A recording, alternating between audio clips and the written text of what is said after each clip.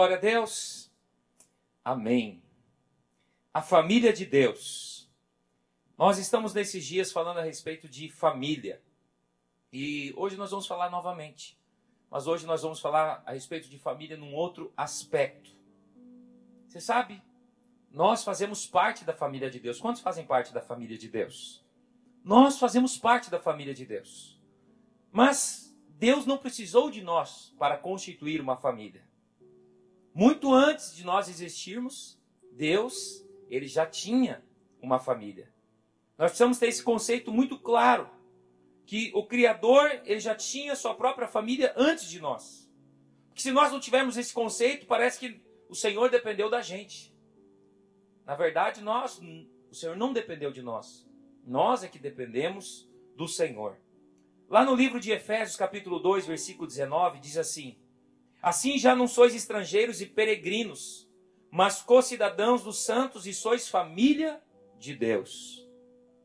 Efésios 3, versículo 14 e 15 diz: por esta causa me ponho de joelhos diante do Pai, de quem tomo o nome de toda a família, tanto no céu como sobre a terra. Esses dois versículos, eles falam explicitamente a respeito de uma família divina. E, de modo incontestável, nós precisamos entender que o Criador tem uma família.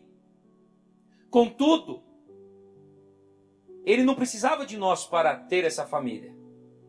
Essa família divina, ela foi constituída por quem? Pai, Filho e Espírito Santo. O Senhor estava o quê? Com o seu Filho, com o Espírito Santo. Então havia constituição do quê? De uma trindade, de uma família. Mas, na sua infinita graça e misericórdia, o Senhor nos chamou para fazer parte desta família. E eu te falo algo, se existe algum modelo de família para nós, é o modelo de Deus. Modelo da família do Criador. A família está no projeto desde o início de todas as coisas e no fim de todas as coisas. Como nós sabemos disso? O que você vê em Gênesis? A constituição de uma família. Deus então cria o homem e percebe que não era bom que ele estivesse só, porque o padrão de Deus é um padrão coletivo, não é um padrão sozinho. Então Deus faz o quê? Da costela de Adão, ele cria Eva. E agora ele falou assim, agora sim, está completo. Estou parafraseando a fala de Deus. Então agora nós vemos o quê? A constituição em Gênesis de uma família, Adão e Eva.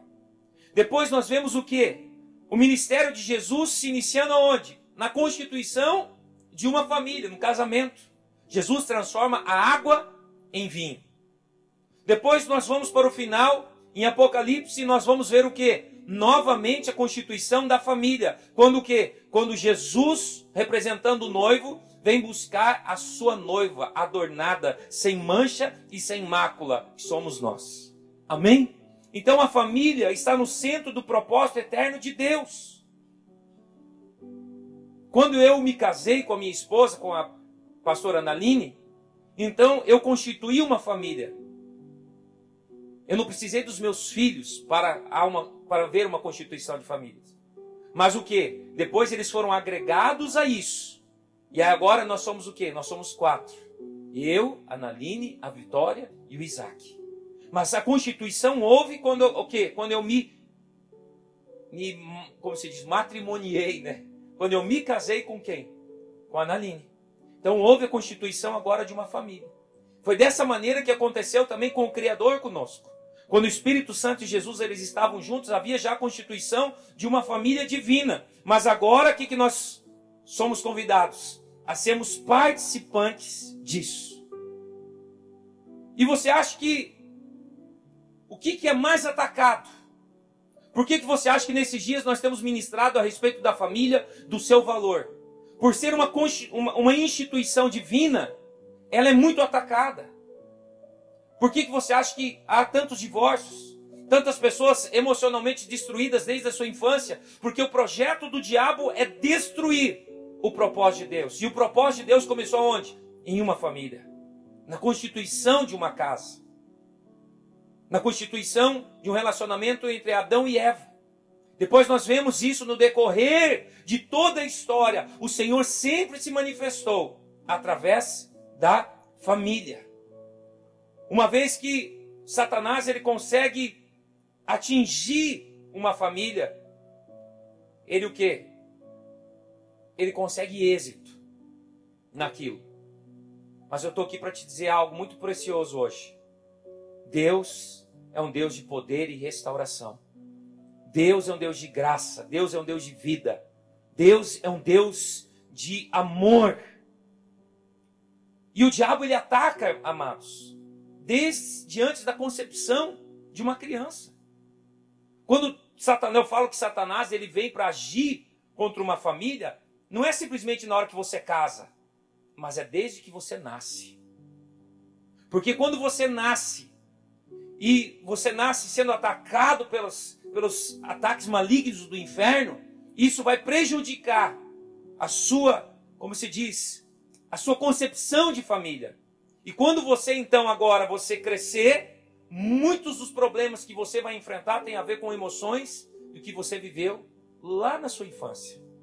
Por que você acha que nós pregamos para crianças? As crianças elas não têm salinha para se entreterem. Elas estão sendo ministradas. Porque nós sabemos que o diabo ela ataca o quê? A vida das crianças. Mas ela não ataca as crianças agora para crianças não serem felizes na sua infância. Não, o projeto dela é destruir elas agora para quando elas crescerem destruídas, elas gerarem pessoas destruídas. Quantos traumas nós trazemos da nossa infância, que muitas vezes não foram curados porque nós não conhecíamos a palavra de Deus, e isso foi o quê? Foi levado diretamente para onde? Para o seu casamento. E aqui eu coloquei alguns dos traumas. Traumas de divórcio, abuso sexual, abuso por palavras, disciplinas muito severas, ausência do pai e da mãe, falta de amor. Isso tudo marca a vida de uma criança. E a partir do momento que Satanás ele consegue marcar a vida de uma criança, aquela criança, se ela não se encontrar verdadeiramente com o Senhor, ela vai crescer o quê? Destruída. Vou te dar um exemplo para você entender o que eu estou falando. Como uma construção. Você sabe qual que é a parte mais importante da construção? É o alicerce. Se o alicerce ele for mal feito, que é o quê? É o primeiro, vamos colocar aqui como se fosse a criança nascendo. É a primeira base. Se algo acontecer, o que vai nessa fundação, o que vai acontecer com o tempo? Vai começar a aparecer o quê? As rachaduras. Depois das rachaduras vai acontecer o quê? Um desastre. E vai chegar ao ponto do quê? De prédios caírem. Vocês viram em Miami o que aconteceu mês passado? Um prédio desabou. Estou usando porque é o mais recente que eu lembro agora. Desabou. Por quê? Porque havia um problema onde? Na sua estrutura. E quando eu estou falando da família de Deus, eu quero falar, eu estou citando aqui, vou citar várias coisas, eu estou me referindo que a maneira como nós lidamos com a nossa família vai interferir diretamente no nosso relacionamento com a família de Deus. Com o seu relacionamento com o Pai, o Filho e o Espírito Santo. E eu acho impressionante como a visão familiar afeta a relação com essa trindade. Isso não significa de modo algum que quem não teve uma boa experiência familiar esteja agora fardado ao fracasso. Claro que não. Porque Deus é um Deus de restauração. E esse Deus vai restaurar a sua vida hoje. Por completo a sua família e os seus relacionamentos. Amém? Agora, nós precisamos conhecer a palavra para sermos libertos de valores corrompidos, a fim de trazermos os valores de Deus verdadeiros e construirmos algo sólido.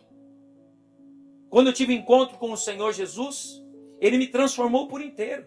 Eu tive que pegar muitos dos valores, grande parte dos valores que eu tinha, tinha aprendido no decorrer da minha vida e tive que fazer o quê? Jogar no mar do esquecimento. A minha mente ela precisou ser reprogramada. Por quê? Porque eu tive muitos problemas na minha infância. Eu fui abusado sexualmente. Eu tive um excelente pai, mas um pai muito severo. Eu costumo dizer que eu apanhei poucas vezes, mas fui espancado várias. Mas pela graça de Deus, Jesus alcançou meu pai. Meu pai hoje é um grande homem de Deus. E isso causou o quê? Grandes feridas. Estudei no interior, naquelas escolinhas que você vê aí até hoje, quando você vai para o interior. Estudo totalmente fraco, escrevia tudo errado. Sofri muita perseguição por pronunciar errado, por falar errado. Tinha problema de relacionamento na minha infância, acredite. As pessoas hoje falam para mim, nossa, você é tão relacional. Deus me transformou. Deus fez algo poderoso. Porque eu tive que o quê? Reprogramar minha mente. Tive que reprogramar minha mente com os valores de Deus. Romanos capítulo 12, versículo 1 e 2. A Bíblia fala que a transformação vem pelo quê? Pela renovação da nossa mente. E o que eu tenho aprendido no decorrer dos anos em meu ministério é algo muito profundo. Eu não estou falando que isso é 100%. Em hipótese alguma, nada é 100%, a não ser a manifestação do poder de Deus. Mas eu quero dizer algo para você. Eu percebi, no decorrer do meu ministério, esses 10 anos que eu estou pastoreando, direto como pastor, que aqueles que tiveram grandes problemas com a paternidade, com o pai, problema de relacionamento com o pai, possivelmente ele vai ter um problema de se relacionar com Deus. Aquele que teve um problema com a mãe, emocional com a mãe, possivelmente ele vai ter um problema de se relacionar com o Espírito Santo. E aquele que teve um problema com um irmão ou uma irmã, cresceu sem um âmbito de camaradagem, possivelmente ele vai ter um problema de se relacionar com Jesus. Você sabia que você tem mais intimidade com um desses três? Feche seus olhos por um instante, vamos fazer um teste aqui agora. Você que está em casa também, se quiser fazer. Se você tivesse agora que falar algo, confessar algo, abrir algo que é um segredo seu, profundo, íntimo seu. Se você tivesse que confessar agora, qual dos três da Trindade você confessaria? Eu vou fazer uma pergunta, tá? Você fica com a cabeça baixa, você só vai levantar a mão. Imagina que você agora vai confessar. Quantos confessariam para o Espírito Santo? Levanta a mão. Quantos confessariam para Deus? Quantos confessariam para Jesus? Faça uma avaliação. Como é seu relacionamento com seu pai, com a sua mãe, com o seu irmão? Pastor, mas esse é 100%? Não, não é 100%. Mas o quê? Isso mostra que a maneira como você trata a sua família, ou como você foi tratado, vai influenciar diretamente no seu relacionamento com o Senhor. Então hoje é um dia que você precisa ter revelação. E renovar a sua mente a fim de que você possa ter um relacionamento sadio, tanto com o nosso âmbito natural, quanto no âmbito quê? Espiritual. Esses dias atrás, um pastor amigo meu, encontrei ele, e ele falou, ô Douto, eu me chamo de Douto, né? Pastor Douto. Rapaz, mas você tem uma chapada com Deus. É impressionante, você pede as coisas para o Senhor te dá. Você chega lá e você tem uma ousadia para falar, de pedir, de buscar Deus. É impressionante. Ele falou assim, eu não consigo fazer desse jeito. Eu falei para ele assim, como foi seu relacionamento com seu pai? Aí ele olhou para mim, péssimo. Foi por isso. Você tem dificuldade de pedir para o pai. Você tem dificuldade de chegar para o pai e falar, pai, eu quero. Eu falei, você precisa ser sarado disso. Ele falou, não, mas já perdoei meu pai. Eu falei assim, mas só pelo jeito que você respondeu, você ainda tem alguma coisa. Você precisa renovar a sua mente. O seu pai natural, ele pode ter falhado com você. Mas o seu pai espiritual, ele jamais falhará. Porque ele é o papaizinho querido, chamado o quê? Abba Pai, o papaizinho querido, aquele que tem o melhor para nós. E nesses dias nós estamos falando tanto de casamento, de famílias, porque esses relacionamentos são a base de termos uma vida abundante em Deus.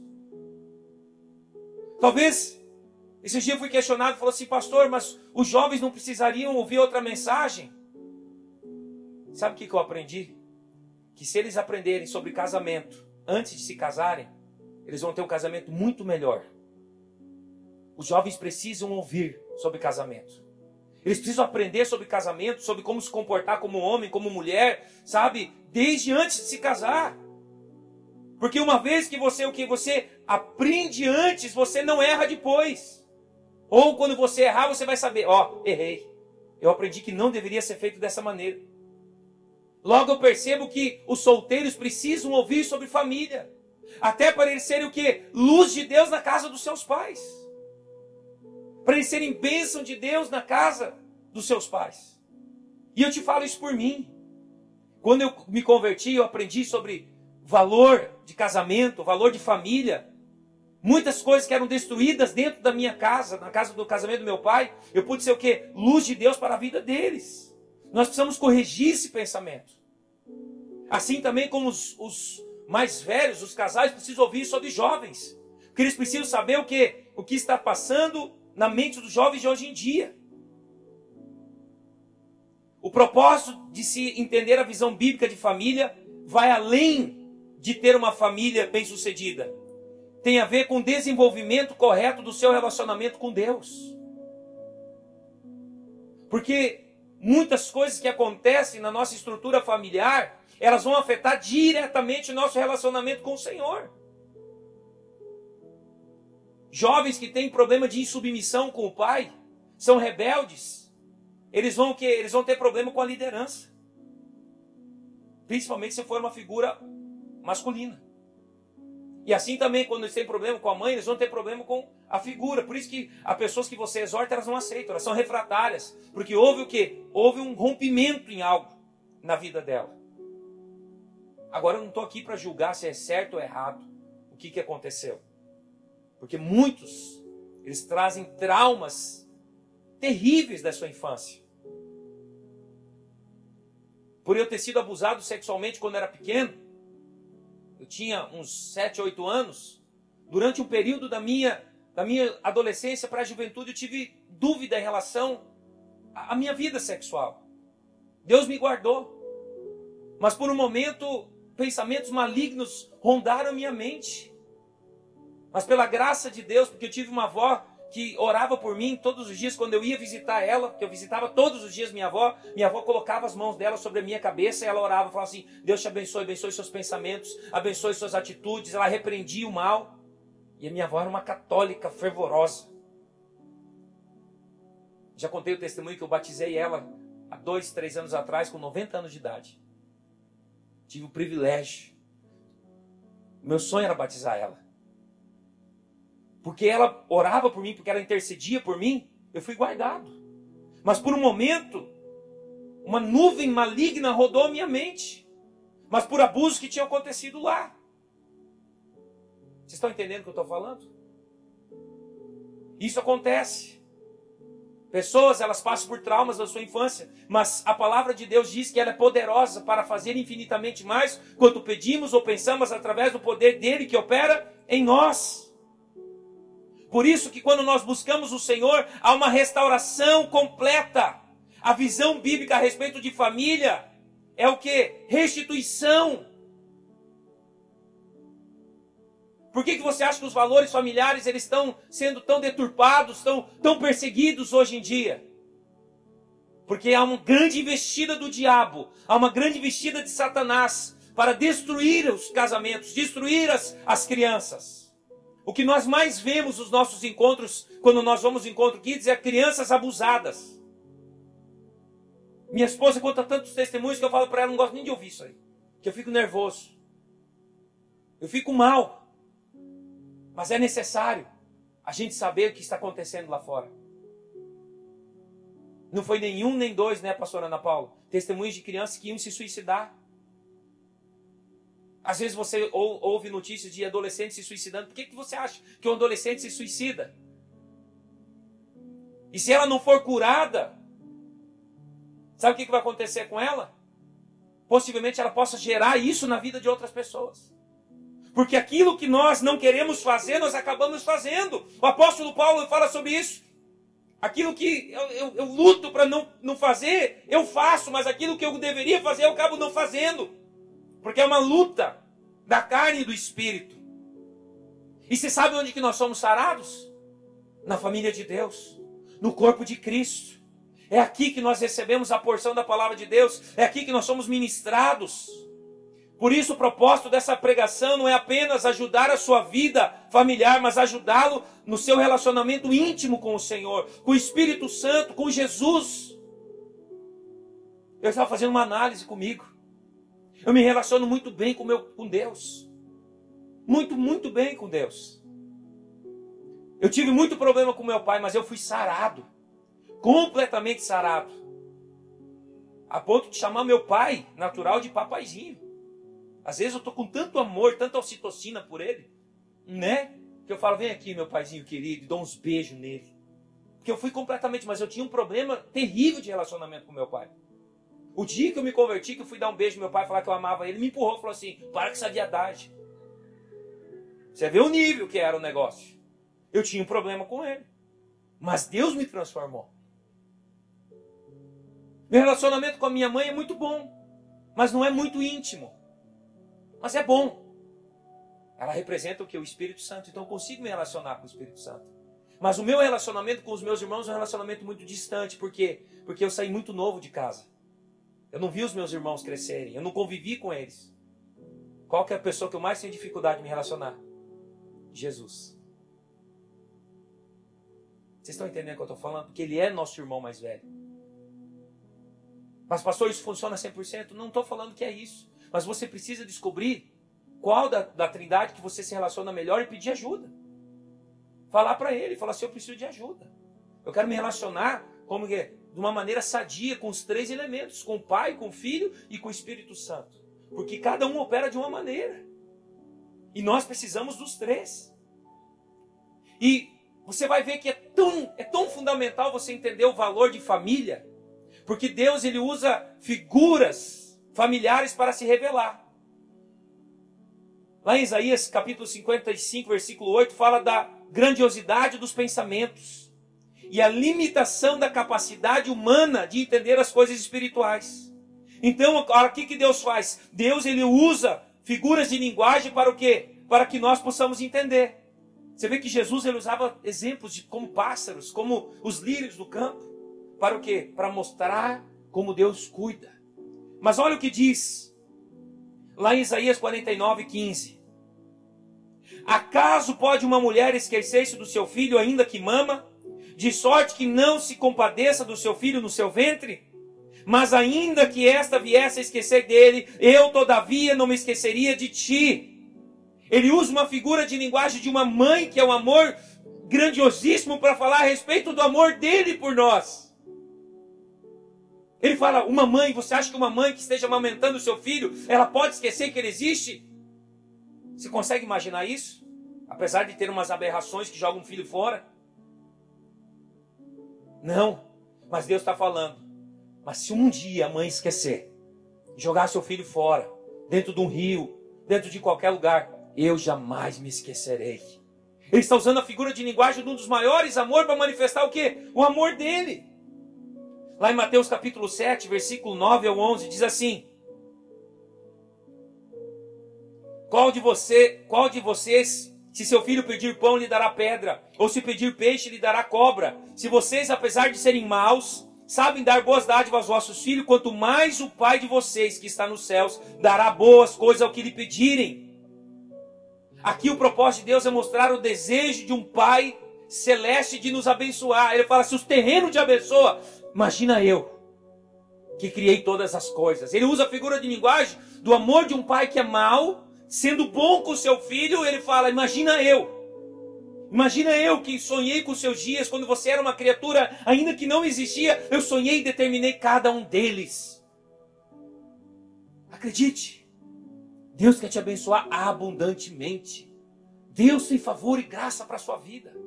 Quando nós renovamos a nossa mente com a porção da palavra de Deus, nós somos transformados, como diz lá em Coríntios, de glória em glória. Lá no livro de Hebreus, capítulo 12, versículos 5 ao 7. Vocês esqueceram da palavra de ânimo que lhes dirige como aos meus filhos? Meu filho, não despreze a disciplina do Senhor, nem se magoe com a sua repreensão, pois o Senhor disciplina quem ama e castiga todo aquele a quem aceita como filho. Suporte as dificuldades, recebendo-os como disciplina. Deus os trata como filhos. Ora, qual o filho que não é disciplinado por seu pai? Ainda nesse um paralelo de relação entre pai e filho, ele fala a respeito do quê? Da disciplina que o Senhor nos dá. Olha o que ele diz aqui, que isso aqui é muito interessante. Suporte as dificuldades que nós passamos, recebendo-os como disciplina. Sabe o que ele está falando?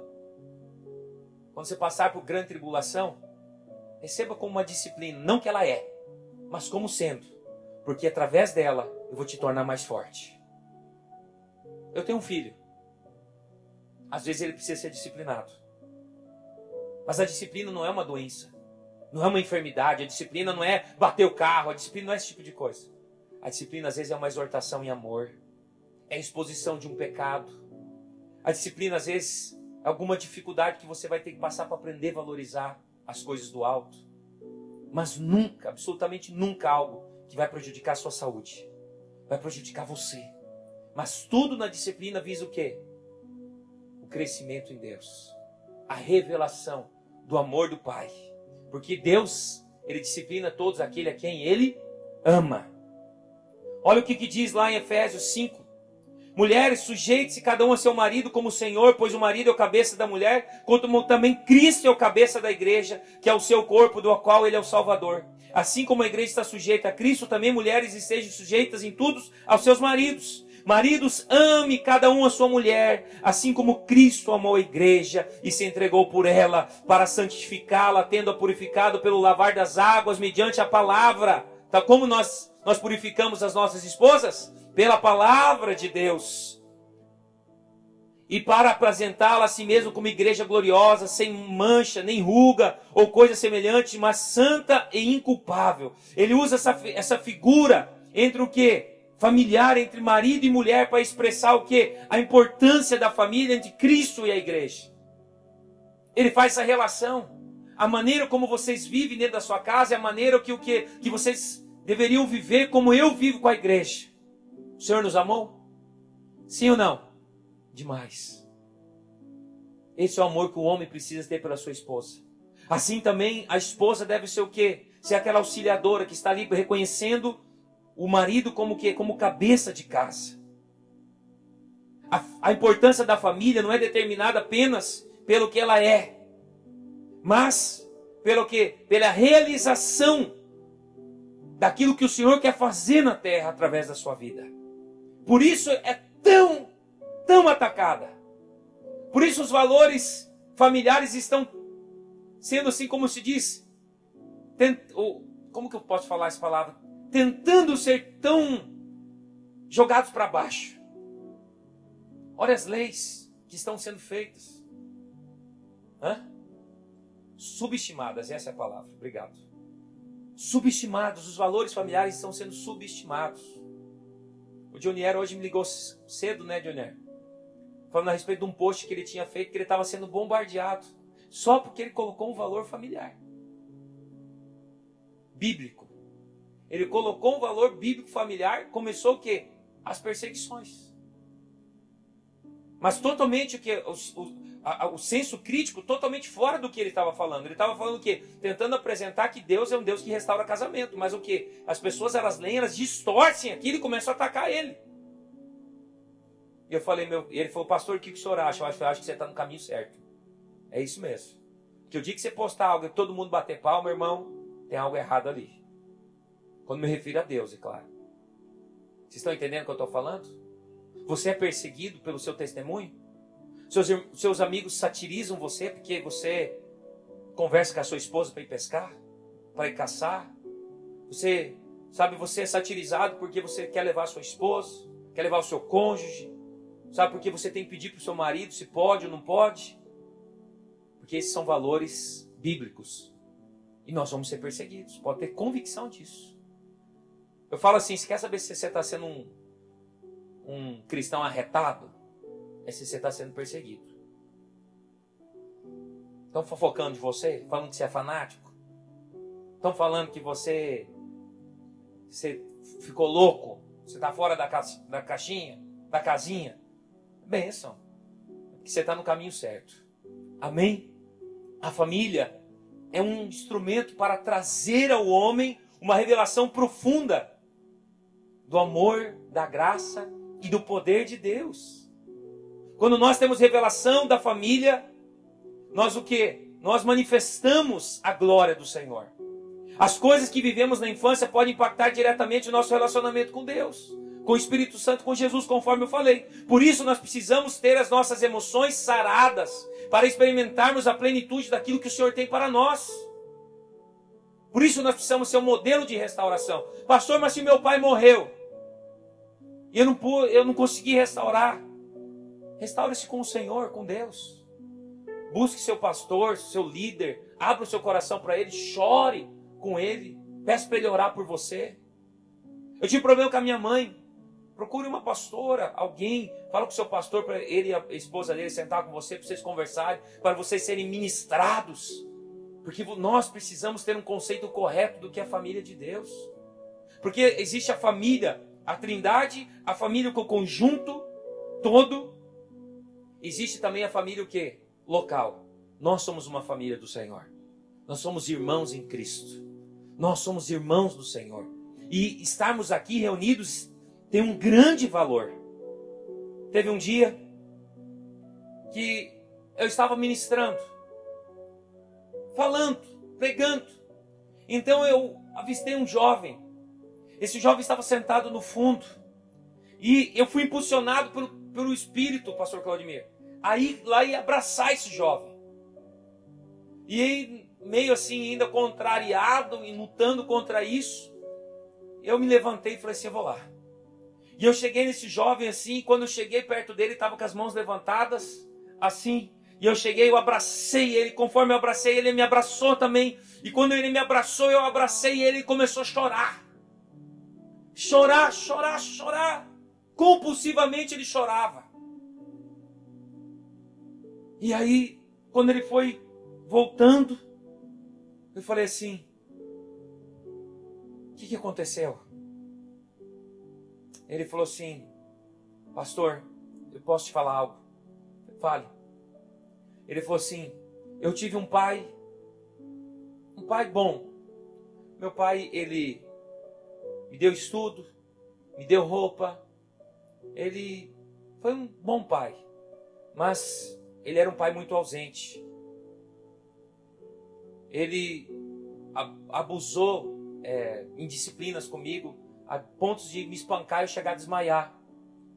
Então eu cresci com um sério problema com meu pai.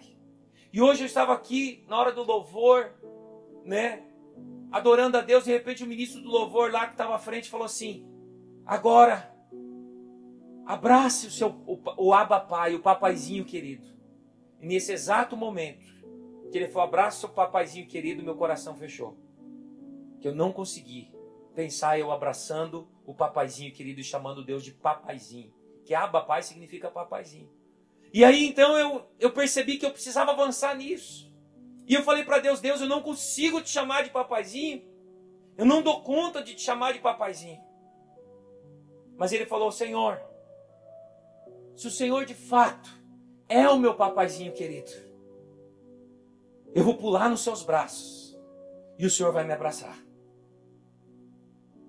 Ele falou assim, mas eu sei que o Senhor não pode me abraçar. Então se o Senhor existe e é o meu papaizinho querido, envia alguém para me dar um abraço. E na hora que ele estava com os braços erguidos, eu cheguei e o abracei. Você acha que ele foi sarado? Você acha que ele foi sarado? Por isso que ele chorou compulsivamente. O pai dele não tinha sido um pai mau, mas um pai ausente. Um pai que abusou na disciplina com ele. Então ele ficou traumatizado. Mas a partir de agora ele pode ter um bom relacionamento com Deus agora, porque ele foi o quê? Ele foi sarado. Aí eu te faço uma pergunta, aonde é que ele foi sarado? No corpo de Cristo, irmãos. Aqui, nessa família. Por isso a importância de você vir congregar. Eu sei que muitos, estão em casa, são pessoas que ainda estão em fase de risco. Mas muitos podem estar aqui e não estão, porque acostumaram a assistir. Vou te falar, não é a mesma coisa. Eu louvo a Deus pela tecnologia que nós temos de levar essa palavra a pessoas que não poderiam ouvir. Mas existe uma unção específica aqui, neste local, nesse ambiente, porque aqui é a família de Deus. Aqui é o corpo de Cristo. É aqui que nós somos sarados. É aqui que nós somos moldados. É aqui que nós somos tratados. É aqui que o Senhor coloca nós andarmos com uma pessoa que nós não gostaríamos de andar, para nós aprendermos, para nós crescermos, para nós aprendermos a amar o próximo. Porque amar quem é legal com você, amar quem concorda com tudo que você fala é muito fácil. Mas nós só amamos o próximo de fato quando nós andamos com pessoas diferentes de nós e nos submetemos a elas e a amamos verdadeiramente. Esse ambiente é um ambiente de cura. Aqui nós profetizamos, aqui nós oramos, aqui nós nos abraçamos. Nós precisamos de um abraço, nós precisamos de um ósculo santo, nós precisamos disso, nós somos criados para isso. Deus não conseguiu ficar sozinho, ele tem o Espírito Santo e Jesus. Por que nós achamos que nós vamos, viver sozinhos? Nós vivemos na era dos desigrejados. Eu não preciso ir na igreja para ter Deus. É verdade. Você não precisa. Mas é muito estranho você fazer parte da família de Deus e não querer andar com seus irmãos.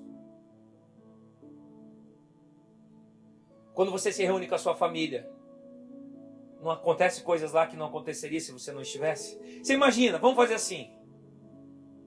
O pastor João e a Ana Paula. E a pastora Ana Paula. Você imagina vocês morar cada um numa casa. E os filhos também. E agora nós vamos se conectar pelo YouTube.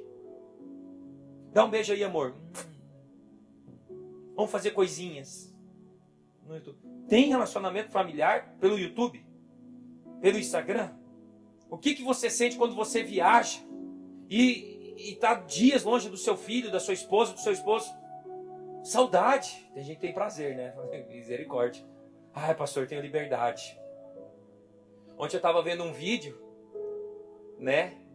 A mulher chega pro marido e fala assim, ele está cozinhando, daí a mulher fala assim para ele, fala assim, amor, vou te dar 2 opções. Daí ele fala. Ele fala assim, o que você prefere? Ficar com seu amor, seu benzinho aqui, e a gente ser feliz, a gente curtir a vida, ou ele, número 2, eu prefiro o número 2. Ela nem terminou de falar, ele já estava falando que preferia o número 2. Foi coitado. Foi que casamento terrível. Esse não é o padrão do casamento de Deus. O padrão do casamento de Deus, você tem saudade, você quer estar junto.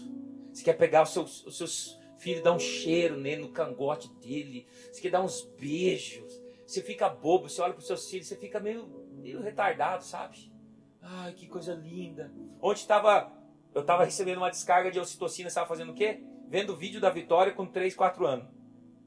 E aí eu e minha esposa, nós ria e chorava. Ai, o que faz? Ai, por que não volta? Aí eu olhei para ela e falei assim, nós somos dois orelhas, né? Estamos aqui curtindo, né? Mas é a família. A mesma coisa acontece aqui no corpo, deveria acontecer no corpo de Cristo. Nós precisamos da oração do irmão. Nós precisamos da exortação do irmão. Nós somos família, isso aqui é corpo, há uma unção específica permeada aqui neste lugar. Neste local a cura, um ambiente de vida, um ambiente de unção. Pastor, mas aqui é difícil demais. Esses meus irmãos aqui, é difícil de viver. Você escolheu o seu irmão natural? E por que o espiritual você quer escolher? Você escolheu seu pai e sua mãe? Por isso que você não dá conta de escolher Deus. Foi Ele que te escolheu. Porque nós somos a representação exata da família de Deus. Nós não escolhemos pai e nem mãe. E Deus também, nós não escolhemos. Ele que nos escolheu. E falou, você é meu filho. Não sou não. Por isso que salvação não se perde, amados. Por causa disso. Você já viu que era criança quando ela fala assim, não sou mais seu filho, vou embora. Seus filhos já fizeram dessa ou não? Minha filha fez uma vez. Eu não sou mais seu filho.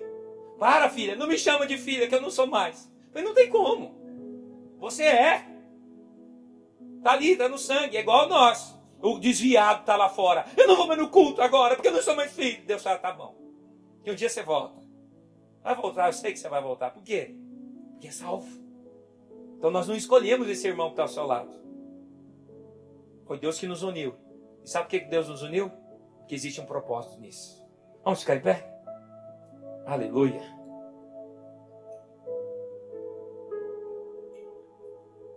Glória a Deus. Tarefinha de casa. Tcharam! Sabe o que você vai fazer essa semana? Você vai honrar sua família. Pastor são caroços de angu. E você é um anguzinho. Que você vai parte dela?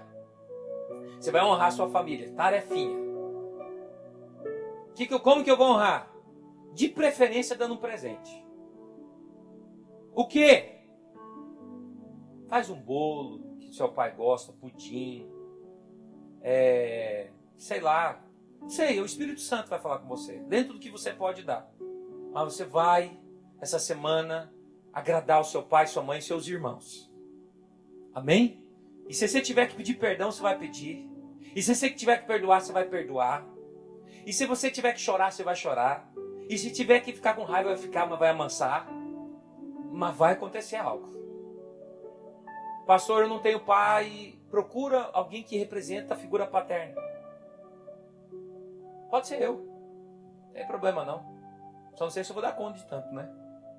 Mas, ou seu líder, seu discipulador, ou com Deus mesmo, fala, Senhor, quero ter um tete-a-tete com o Senhor.